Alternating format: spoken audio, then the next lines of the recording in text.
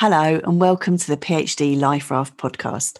I'm Emma Brzezinski and today I am talking to Vernon Trafford. Vernon has a wealth of experience in supervising and examining PhDs and now has a particular interest in exploring the issue of doctorateness. So in today's episode, we talk about what examiners want to read in a PhD thesis. We talk about also preparing for the viva, how to put yourself in a good place with that, and the importance of smiling. So I do hope you enjoy this episode.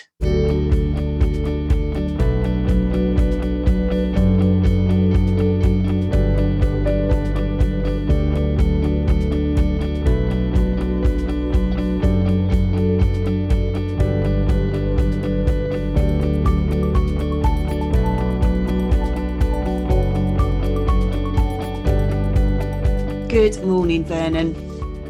Hello, Emma. Nice to meet you. It is super lovely to meet you. I was just saying, this is the best thing about doing this podcast is I'm getting to meet such amazing, interesting, eloquent people, and I am loving it. So thank you for saying yes. I reached out because I saw the work that you were doing with PhD students, particularly around preparing them for vivas, and I was just like, this is amazing and I would love to hear you talk more about that, and I'm very grateful that you were willing to come and talk to me. So we're going to kind of get into that in a minute and this idea of doctorateness, but first of all I always ask people about their own journeys, so your journey through graduate study and then into your career. So would you mind telling us a little bit about that? Okay, many thanks. Well, let me start off with the negative. I failed all my A-levels, and that was not a good prelude to a career. But I went into local government. In local government, I was able to do a diploma in public administration part-time, and from there I went on full-time. I gave up my job and did a bachelor's degree at Liverpool University in political science. That led me then into what I really wanted to do, which was to teach in higher education. And I was doing that in Sheffield at the College of Technology. So that was where I was. And I moved from there to Bristol, and it was quite interesting because I then started working overseas as an education consultant. And someone realized that what I was doing was more than useful and encouraged me to register the topic that I was working on for the British Council. And that was the basis for my doctorate. So sometime after getting my bachelor's degree, I got my PhD. And that was from the University of Southampton. After I'd got my doctorate, it was a couple of years before I was then invited by a colleague to be an external examiner at the University of Nottingham. And of course, that was an interesting experience because I saw the viva then from a different perspective. That was being an examiner of it rather than being a recipient of it. And from then on, I took an interest in the doctoral process. Yes, I think we were just talking about it a little bit before, weren't we? We started recording, and about being a supervisor and being an examiner and how that gives you a different perspective on it. And yes. We were talking about it, certainly sitting the other side of the table has certainly given me a very different perspective. And yes. You have examined many, many PhDs now. And we were talking about, what that means, the perspective that it gives you. And I know you're going to share some wisdom in a minute about that. And I'm really interested too. It's so interesting hearing people's journeys through and that sense of coming into your process, coming through work, and then working on your doctorate as a result of your work experience. And I think it's really interesting. And I was sharing with you too that kind of my A-level teacher told me that I wasn't an academic, which I took as a challenge. But I think that there are people come into PhD study with a lot of perhaps self-doubt and worry about their own ability. But actually, you're coming through and you're proving yourself as you're doing this process. So it's great to hear that the journey that you've taken. You have done so much, and now a really skilled, experienced, and able to offer support to PhD students who are coming through now. And you sent me some information in advance, and one of the brilliant questions, which I said, yes, please answer this, is what do examiners really expect to read in a doctoral thesis? And I was like, yes, I think people might be interested to know the answer to that, Vernon. Okay. So can you tell us the answer to that? Yeah. Well, I'll do my best, but let me put a really naughty thing right up front. And I know that other examiners have experienced this also. And that is when you turn up for a viva, either as an internal or an external examiner, and you find that the other person literally either did not understand the thesis which they're now examining purportedly, or hadn't read it and didn't understand it. And that's happened to me, I think, 3 times. Blimey. And I just find that insulting to everyone. Yeah. It's insulting to the candidate. It's insulting to the other examiner. And as far as the academic system is concerned, it's basically saying, I don't want to do this. However, that's only 3. And I've now examined or been at vivas 116 times. And the majority of people, without question, are helpful, positive, they are constructive. And what they do is turn up to the viva expecting the candidate to be able to defend what they have produced. And I'll say that again, expecting candidates to defend what they've produced. So they go in there with a positive frame of mind, and that is really very encouraging. And what are they looking at? Well, they're looking at both the content of the doctoral thesis, what's on the page, and they're looking at the process whereby the candidate must have worked, read, thought about, responded to supervisors' comments in order to provide text explicitly and well presented. So the majority of supervisors, they're not on the side of the candidate because that's a silly thing to say, but they're more than sympathetic towards the candidate right from the start. Yes. So what are they looking for in the thesis? Well, that's a difficult thing to answer, believe it or not. Yes. Because they will be looking for different things, and that will depend on their own particular interests. And let me indicate 4 of these. They may be looking at philosophical underpinnings of the entire piece of work. And the reason for that is they're philosophically inclined in their academic work and approach. Next, they may be looking at evidence of scholarship. So is this based on broad reading, which has been clearly understood and used to design the research and to analyze the findings? Or are they looking at it from the point of view of the candidate who will be a postdoctoral capability as a supervisor / researcher if they pass their viva? And lastly, they're looking at maturity of understanding by candidates of what they've done. So they don't want to hear from the candidate a repetition of what they've done in a descriptive way. They want to see some understanding there. So those are 4 different ways as stances in which a supervisor may approach the entire task. And I'm not saying these are independent of each other, because, as you can see, they are interdependent. So there may be emphasis on one of those four features. And I've certainly worked with colleague examiners who have emphasized one or more of those perspectives. So I think it's a very useful question, but not an easy one to answer, because if you said, well, it is that, they're looking for evidence of scholarship, someone else is entitled to say, well, what about philosophical underpinnings or independence in the future or maturity of the candidate or something else? Yes, I think so much useful stuff in there.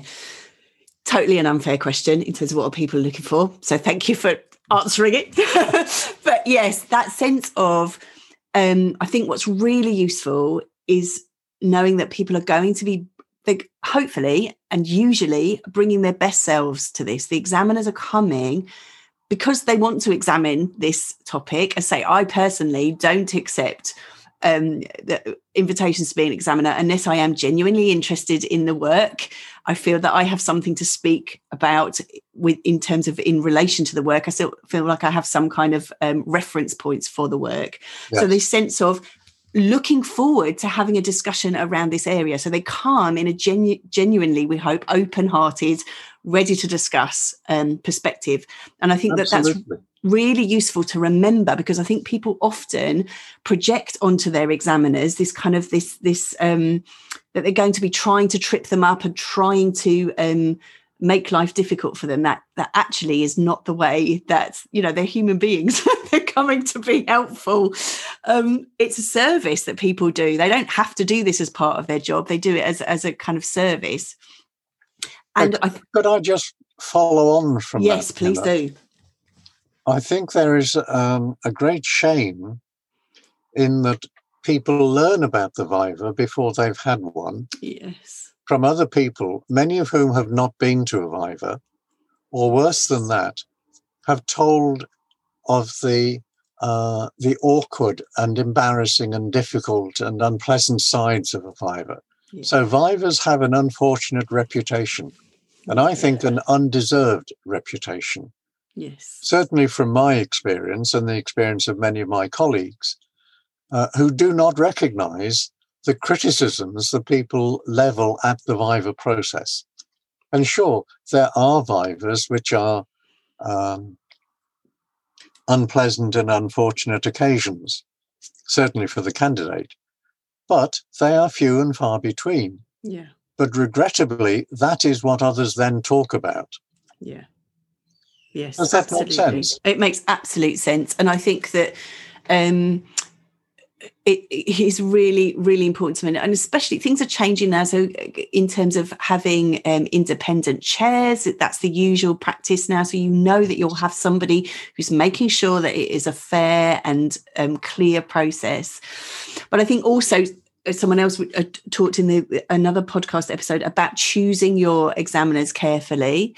And I think, again, coming back to what you were saying in terms of the way in which examiners are approaching the subject, knowing if someone has a kind of a philosophical bent, because their work, because you would have read their work, you will understand who you are inviting to examine your project, and you can have an understanding of where they're going to be coming from and have a sense of what sort of person they are. Hopefully you've met them at a conference, or you've had a sense of them, so that you know who you're entering into discussion with. Yes.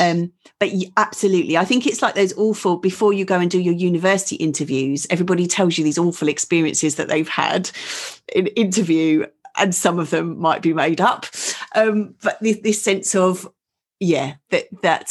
that you're going to hear Viva horror stories, that doesn't mean that your Viva is going to be a horror story, and you can do things to try and make sure that your Viva is the best experience that it can be for you. No, I agree entirely. And I think you're right.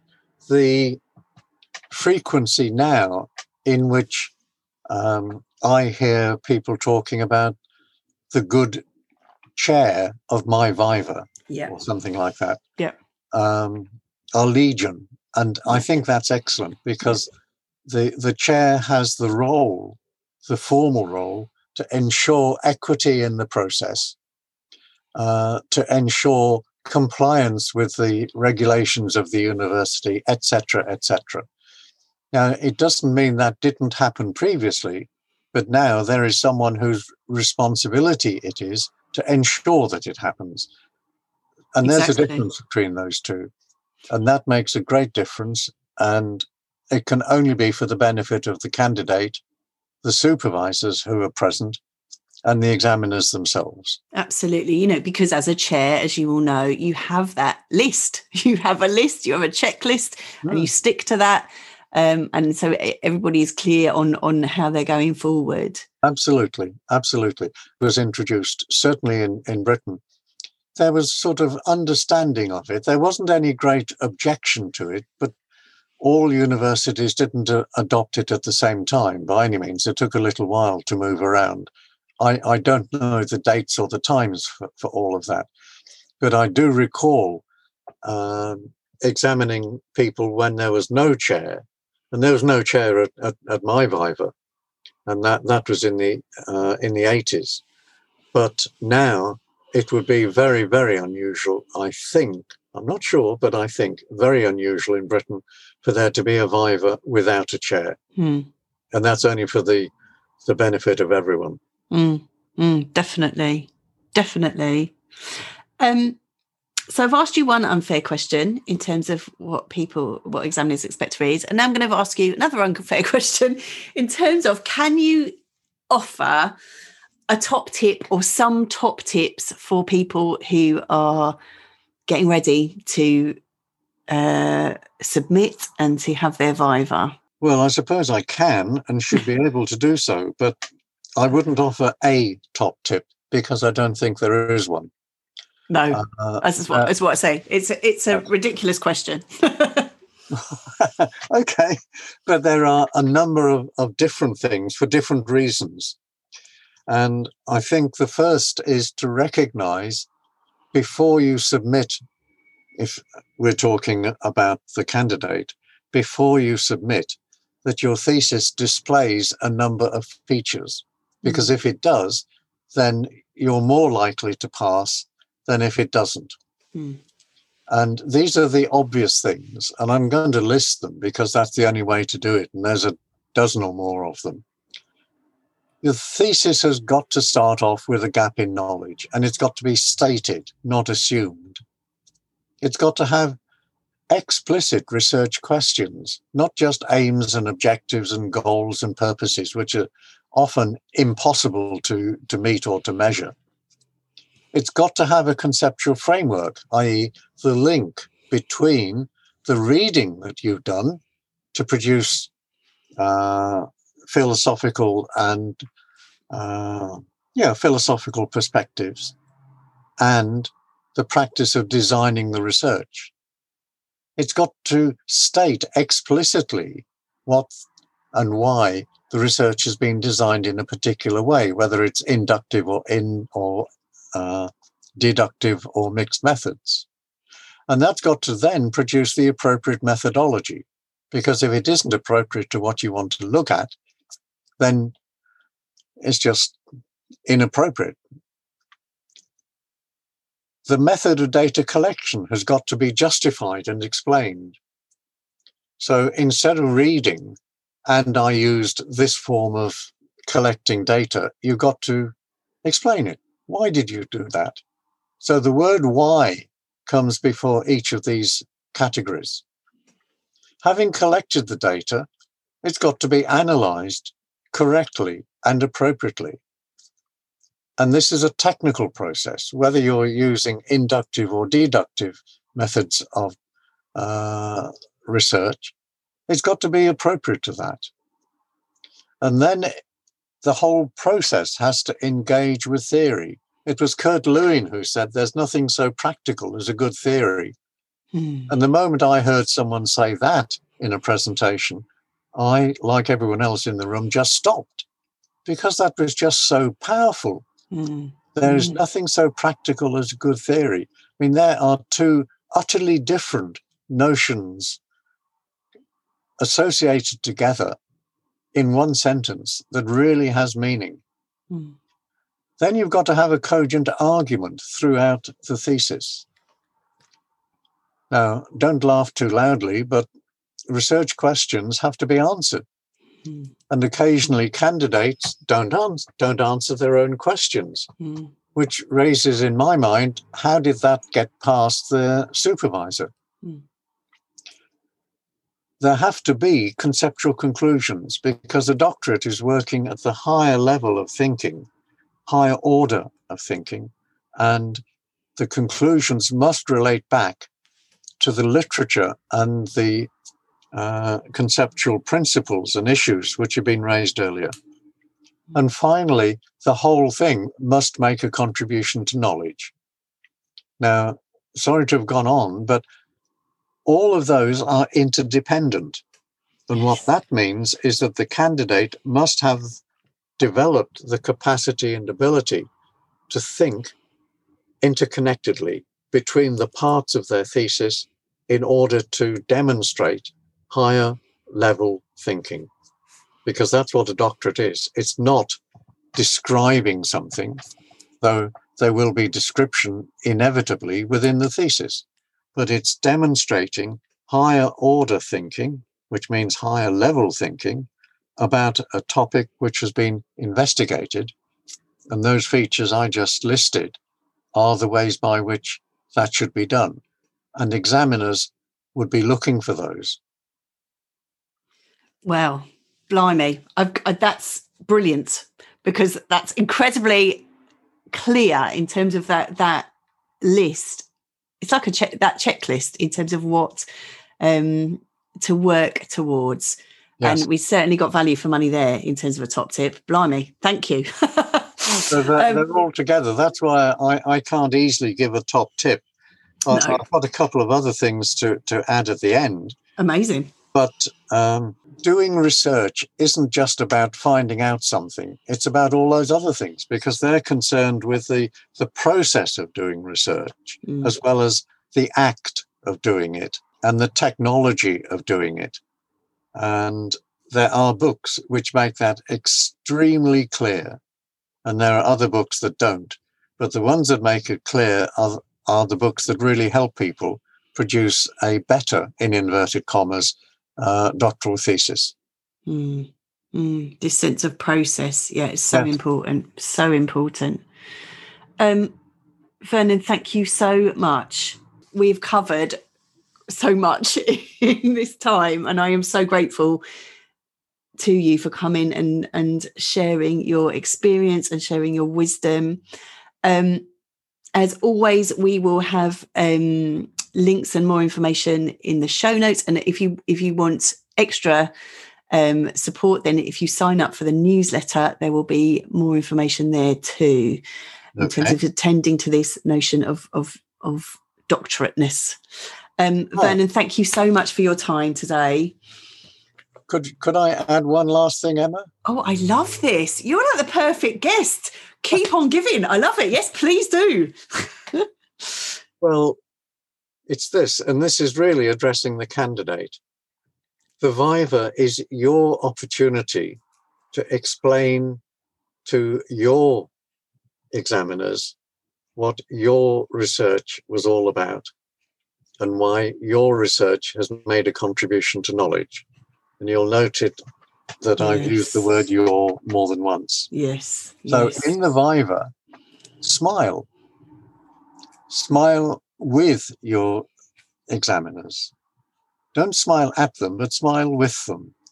Because if you're doing that, you're demonstrating confidence in what you've done, enjoyment and pleasure in what you've done. And if you're smiling, they can't criticize you in quite the same way as they might do otherwise. So there's always, there's something really positive about the smile.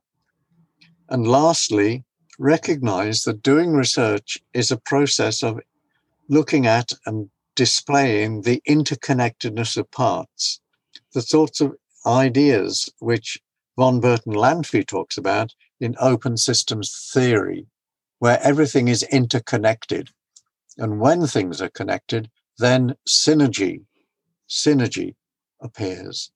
So in that list that I read through, when they're all present and evident in a thesis, an examiner will recognize that through the quality that comes out, not in any one of those areas, but as a result of all 12 of them being present. Mm. And synergy is really what one has to aim at and display within the text.